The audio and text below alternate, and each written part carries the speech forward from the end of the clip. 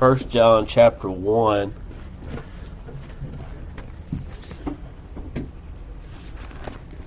Beginning in verse 5. 1 John 1, beginning in verse 5. This should be familiar to most of y'all. Here we just went through this, and I know we talk about this particular passage a good bit. It says, "This is the message which we have heard from him and declare to you, that God is light, and in him is no darkness at all. If we say that we have fellowship with him and walk in darkness, we lie and do not practice the truth. But if we walk in the light, as he is in the light, we have fellowship with one another, and the blood of Jesus Christ, his Son, cleanses us from all sin. If we say that we have no sin, we deceive ourselves, and the truth is not in us. If we confess our sins, he is faithful and just to forgive us of our sins and to cleanse us from all unrighteousness. If we say that we have not sinned, we make him a liar, and his word is not in us." Today we're going to be talking about walking in light, and walking in the light as we see in 1 John. And notice what he says in verse 6, that if we walk in darkness, the implication here is that we don't have fellowship with God, that walking in the light, as he is in the light, we have fellowship with one another. And so we talk a lot about this idea of fellowship, but we also understand, I think most of us kind of intuitively understand what is meant by walking in the light. That we have this distinction here of walking in the light versus walking in darkness. All right? And in verse 5, God is light, and in him is no darkness at all. So if we're walking in light, we are going to be walking in a particular way, a particular distinct way that's differing from that of the darkness. And we're going to talk a little bit about that here in a few minutes. But in this passage, I don't think we can get away with talking about the subject without talking about fellowship, and that is important. And for us to have fellowship with him, we have to be walking in the light. And if we don't have fellowship with God, then we're in bad shape. We're basically condemned. And when we look at this word for fellowship, this is how it's portrayed throughout the scriptures. And I think most of us kind of understand what this means. It's participation. It can mean sharing. A lot of times this is used in regards to helping needy Christians, in regards to contribution. All right? And so we're sharing with one another. We're participating with one another. In 1 Corinthians 1 in verse 9, it says, "God is faithful, by whom you were called into the fellowship of his Son, Jesus Christ our Lord." And so how does this take place? It takes place through the gospel. We believe the gospel, all right? And then now we have fellowship with him. We're sharing with him. You think about what is said when we are Christians, that we become part of his kingdom. We are co-heirs with Christ. You think about our goals. Should a Christian have similar goals as Christ does? Should we be following the same things, acting as him? And I think we can all see that the answer to those questions is yes. And it gives us an idea about what this idea of fellowship means for us. In Acts 2, in verse 42, it says, "And they continue steadfastly in the apostles' doctrine and fellowship, in the breaking of bread, and in prayers." And this is at Pentecost. Peter has just preached. Many Jews have become Christians here. And this is what they did after they believed, after they were baptized. It says they continue steadfastly in the apostles' doctrine and fellowship here. All right? And again, you think about, if you read that chapter, really read the first few chapters of Acts, how together these Christians were. That whatever is mine is yours, and they're sharing, they're having many things in common. And it's all based around the gospel. It's all based around the doctrine, the teachings of the apostles as well. Yes, there are other physical things like we're just being together and those sorts of things, but there's a spiritual component here to that fellowship.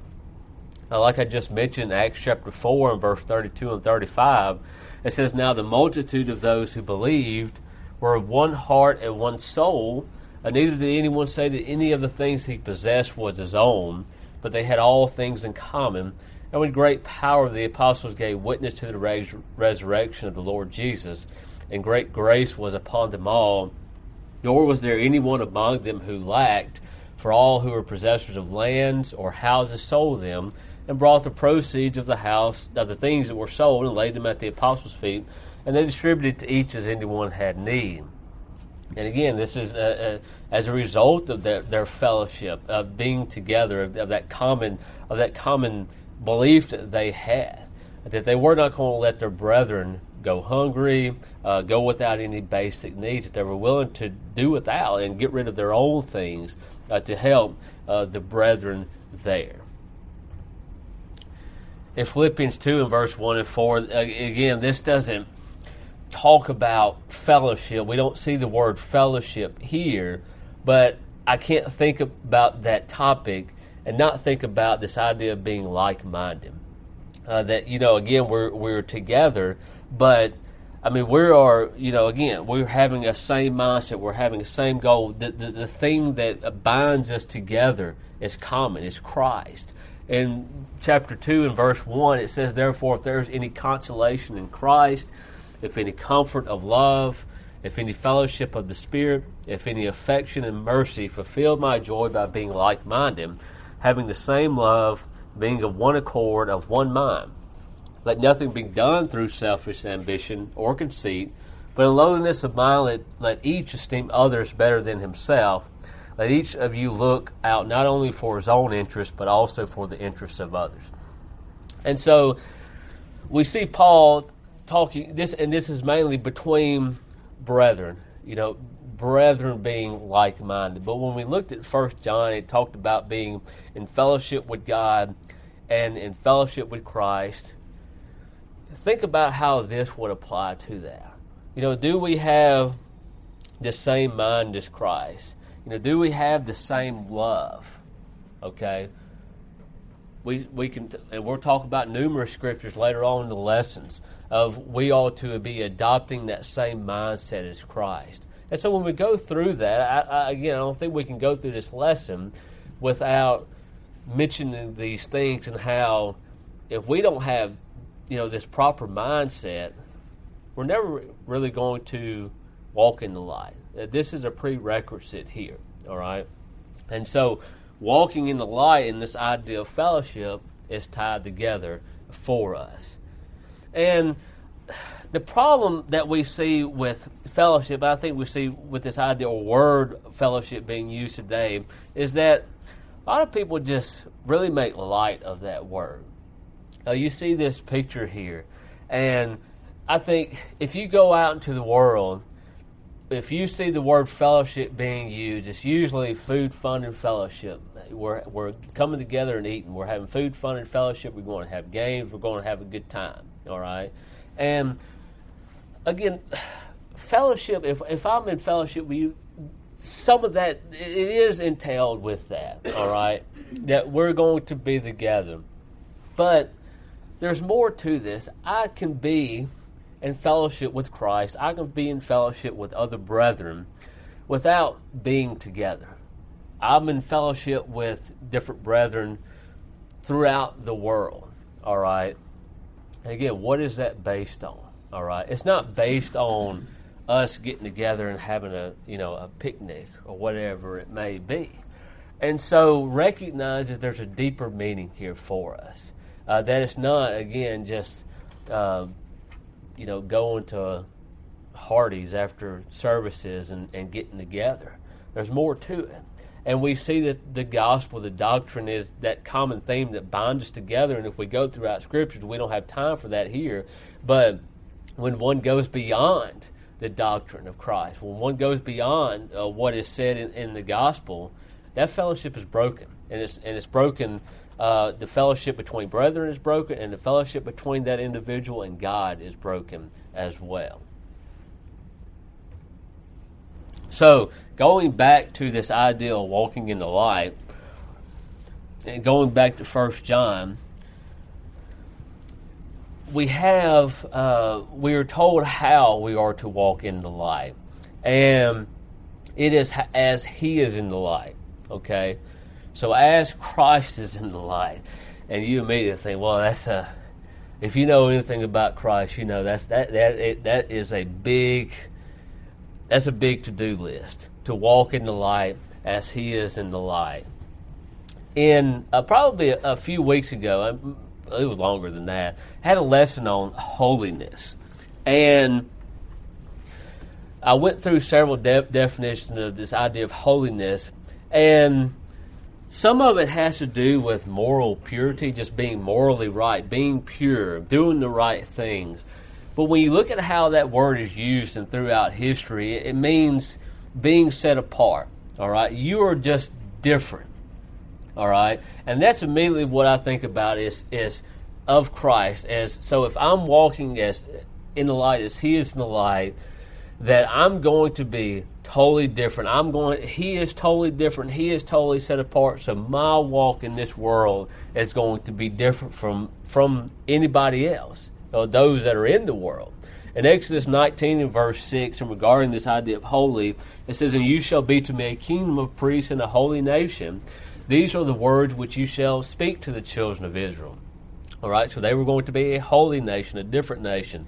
Think about how distinct they were, that nation of Israel as a whole, compared to those that are around them. All right, or at least they were supposed to be, and they were very distinct, at least for some period of time. In Deuteronomy 7, verse 6, it says, "For you are a holy people to the Lord your God. The Lord your God has chosen you to be a people for Himself, a special treasure above all the peoples on the face of the earth." This is to the nation of Israel. This same idea applies to Christians here. All right, Christians are a special people to Himself, a special treasure above all the peoples on the face of the earth, and that would make Christians a holy people to Him. So a set apart people. In Colossians 1, in verse 21, it says, "And you, who once were alienated and enemies in your mind by wicked works, yet now He is reconciled in the body of His flesh through death, to present you holy and blameless and above reproach in His sight, if indeed you continue in the faith, grounded and steadfast, and are not moved away from the hope of the gospel which you heard, which was preached to every creature under heaven, of which I, Paul, became a minister." All right? So, how are we made holy? We see we are reconciled in the body of His flesh through death. It is through Christ and Christ's death that we are made holy. We're made holy, we're made blameless, we're made above reproach. All right? And so, kind of what we see in 1 John, that you are to continue in the faith. This is the same idea that Paul brings out, that we are reconciled, and we are going to be continued to be reconciled if we continue in that faith. If we, John may put it, walk in the light. All right? And we walk in that light grounded and steadfast. We continue in those things in which we have heard. All right? And so again, we are to be holy. We're made holy through Christ, and how we maintain that holiness, maintain that reconciliation, maintain that being cleansed from sin, is through continuing in the faith.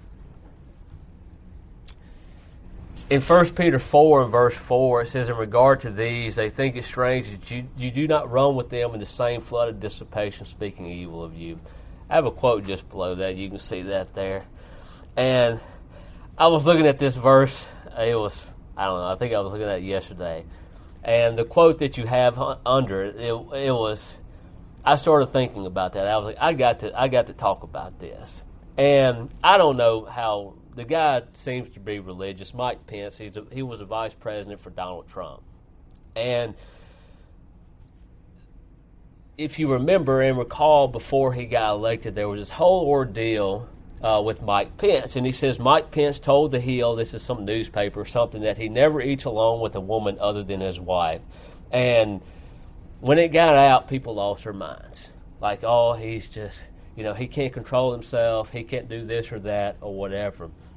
And there was some other politician in Mississippi that I think claimed that they wouldn't do something similar as well. It may have been riding a car with a woman alone or something like that. And you see that, and of course I look at that and I'm like, there's a lot of wisdom in that. If the roles were reversed and my wife said, hey, I'm going to go eat with this dude and we're going to be alone. No, that ain't happening. And it has nothing to do with, well, I think she's going to do something. But even if nothing happens, it's a bad look. People start asking questions. And people of the world just couldn't comprehend that somebody would do that. A politician would not do that. There was the charges of, well, he's sexist, or again, he can't control this. He can't control his feelings when he's alone with other women, whatever it may be. But these people thought it strange that he did not do the same thing that they were doing. All right, and so when we look at that, I think it's a lot of times we look at that verse and say, well, this kind of gives the idea that people they'll just think it's odd and they'll just go and go on. All right. But I don't think this is all that this verse entails, that when they think it's strange, they're going to ridicule you, they're going to humiliate you for what you're doing. You're just, you're weak, or, whatever it may be.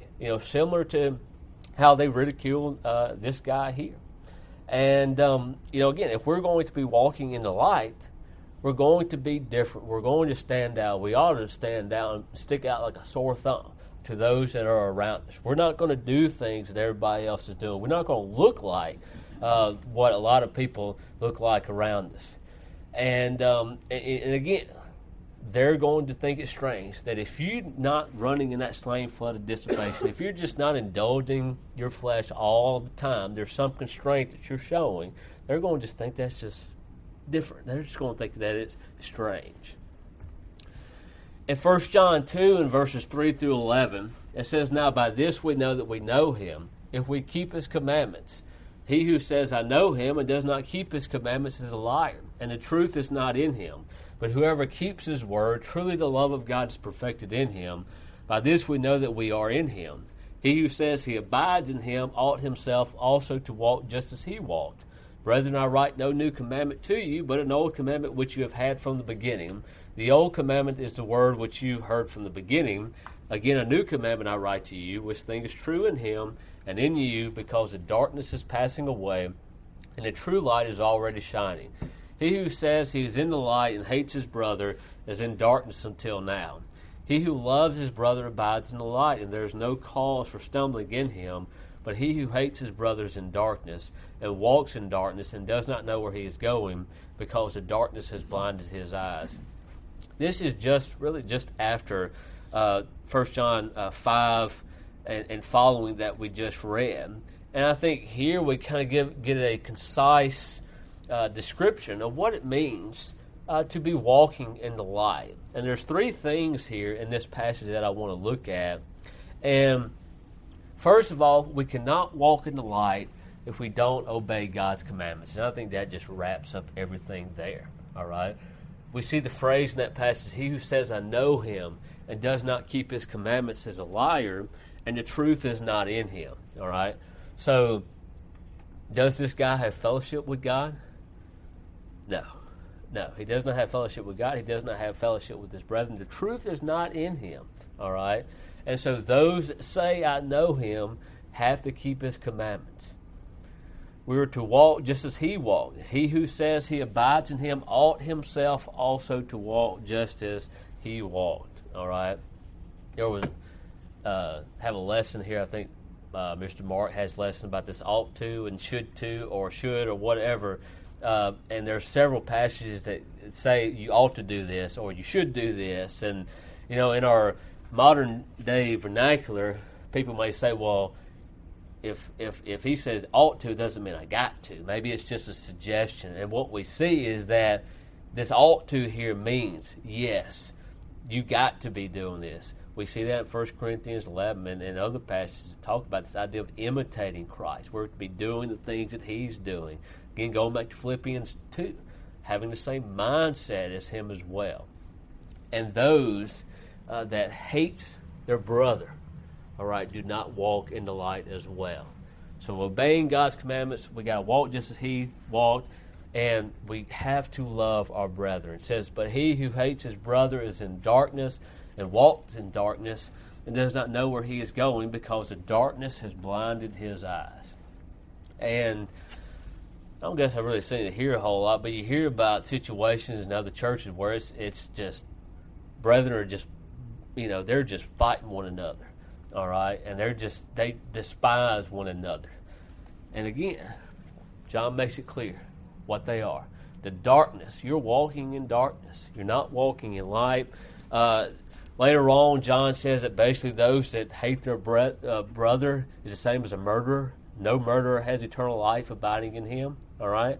So we hate our brethren. We're just like a murderer, somebody who's actually pulled that trigger, all right?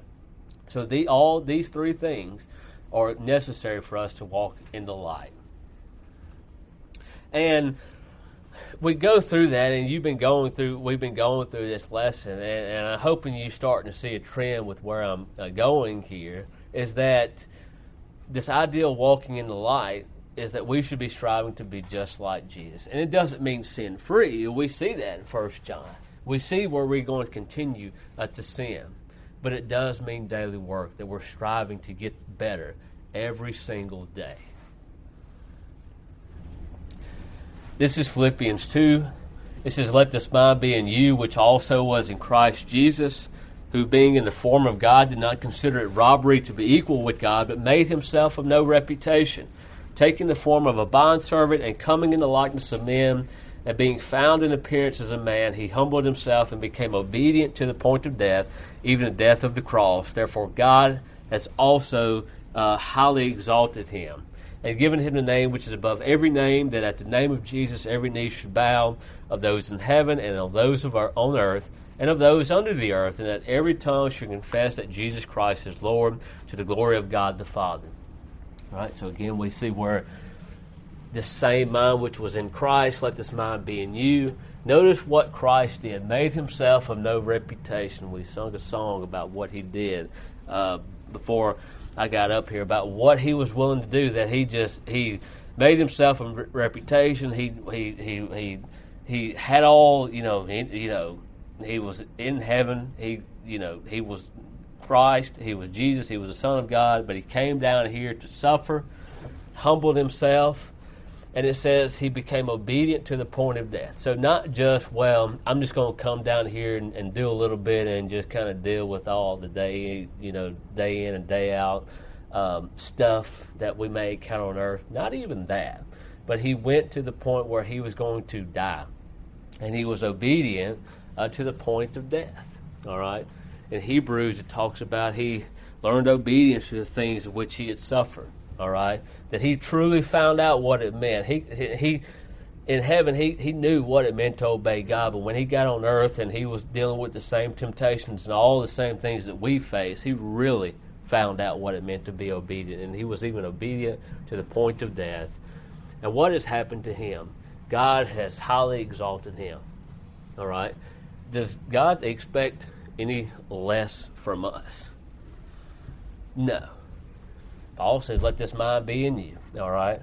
Willing to make ourselves of no reputation, humble ourselves, be willing to be obedient to the point of death. We see that, that's Revelation 2, verse 10, all right? And then what's going to happen if we do that? Well, God's going to exalt us. We're going to be a part of his kingdom. We're going to have eternal life with him, all right? So the same, not in all senses the same, but generally, we see where if we do these same things, God is going to have a similar reward for us. In Romans 15 and verse 3, it says, for even Christ did not please himself, but as it is written, the reproaches of those who reproached you fell on me. Again, did not please himself. His only focus was to do the will of God. Philippians 1 and verses 19 and 22, this is Paul speaking. It says, "For I know that this will turn out for my deliverance through your prayer and the supply of the Spirit of Jesus Christ, according to my earnest expectation and hope that in nothing I shall be ashamed, but with all boldness as always, so now also Christ will be magnified in my body, whether by life or by death. For to me to live is Christ, and to die is gain. But if I live on in the flesh, this will mean fruit from my labor, yet what I shall choose I cannot tell." Do you think Paul had that similar mindset that we've seen in Philippians 2? All right. Again, he was Paul. Did Paul humble himself? Yeah, we can read about that. He did a whole lot of humbling there. I mean, the things that he endured. Was he obedient to the point of death? Yeah, from everything that we can tell. All right, and we see that he expects a reward from him. Don't have that passage up, but he expects a reward from him. All right, and so we see that for me to live is Christ and to die is gain. He's expecting that reward, but if he lives on in the flesh, this will mean fruit from my labor. All right, so he wants to be with, he basically wants to die is what he's saying, that he would rather do that. He'd rather be with Christ, but he knows that if he continues to live on, it's going to mean fruit for my labor. All right, so those are the only two choices that he has, and there was no slowing down for him. There was no retirement in question for Paul. All right, he didn't think, well, when I hit 70, I'm gonna slow down. No. All right. He was still going as much as he can do. He was still going 110% every single day, it seemed like. All right. And this ought to be our goal as well. Philippians 3 and verses 7 through 11, it says, "But what things were gained to me, these I have counted loss for Christ. Yet indeed I count all things lost for the excellence of knowledge of Christ Jesus my Lord, for whom I have suffered the loss of all things and count them as rubbish, that I may gain Christ and be found in him, not having my own righteousness which is from the law, but that which is through faith in Christ, the righteousness which is from God by faith, that I may know him and the power of his resurrection, and the fellowship of his sufferings, being conformed to his death, if by any means I may attain to the resurrection of the dead." So, again, we see Paul saying that everything, all these other things is lost, all right? I count all these other things as rubbish, all right, for the excellence of the knowledge of Christ Jesus my Lord, all right? So all those other things in his life, it's done away with. And we see that, and you think about, if I'm not willing to do that, if there's some things that I'm still I can't let go of, all right, am I walking in the light? Am I going to have fellowship with God, fellowship with Christ, if there's things in my life that I just got to hold on to, and it's something that Christ said I got to give up, whether it's some sin, whatever it may be. Maybe it's some relationship. We think about this idea of divorce and remarriage and all that. If those things, am I willing to give those things up if I see that those are in conflict with Christ and his will for me? All right? Or are we going to have the same mindset as Paul, that I'm going to give those things up for Christ? All right? And we think about the rich young ruler and his mindset, and what was going to be the result for him.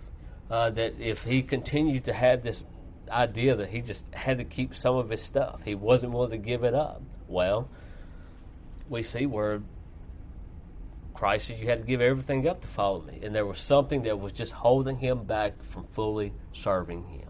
And so let's not be like that. That's the end of my lesson. And again, I think we could talk a whole lot about walking in the light and the very specifics of all what that entails. But I think what we can really see is that walking in the light is we're striving to be more and more like Christ every day. We're doing the same things that he's doing. We're striving to have the same mindset like him, and we're just doing it as best that we can. All right?